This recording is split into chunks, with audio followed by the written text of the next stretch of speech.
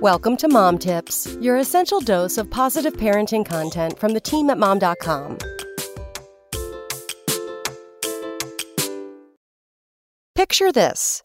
I'm on the phone with a client, receiver in one hand and a pen in the other, frantically trying to change a brochure that's about to be printed.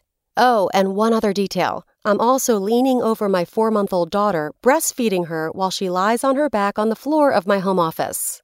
I like to tell that story to anyone who says to me, "You have it so easy working at home."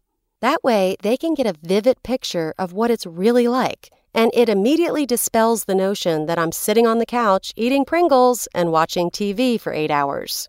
Here are a few other things never to say to a work-at-home mom. What do you do all day?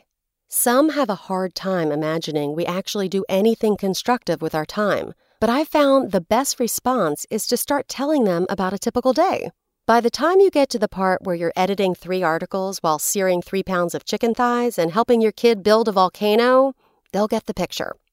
I wish I could go to the movies during the day, too. This has got to be an urban myth because none of the work-at-home moms I know have time to go to the movies during the day. In fact, the last time I did, it was to see the 5th grade sex education movie that parents are required to sit in on, and they didn't even serve popcorn at that one.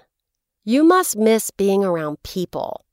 If you're referring to my ex-coworker Linda, who used to borrow my pen to stir her crystal light, or Rick, who used to clip his toenails at his desk, the answer would be no.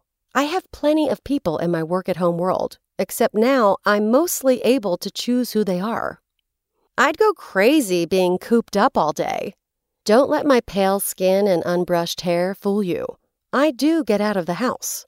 Just like anyone who works, I go out for meetings and business appointments, meet friends for lunch, and visit Starbucks too often. And then there are those exciting carpools and invigorating trips to the grocery store that just scream, party.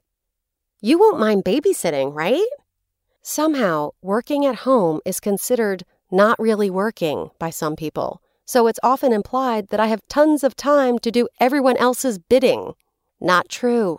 Chances are I'm just as overworked, underpaid, and cranky as you are, and also looking for someone to pick up my dry cleaning. So if you wouldn't mind, come back tomorrow for more mom tips.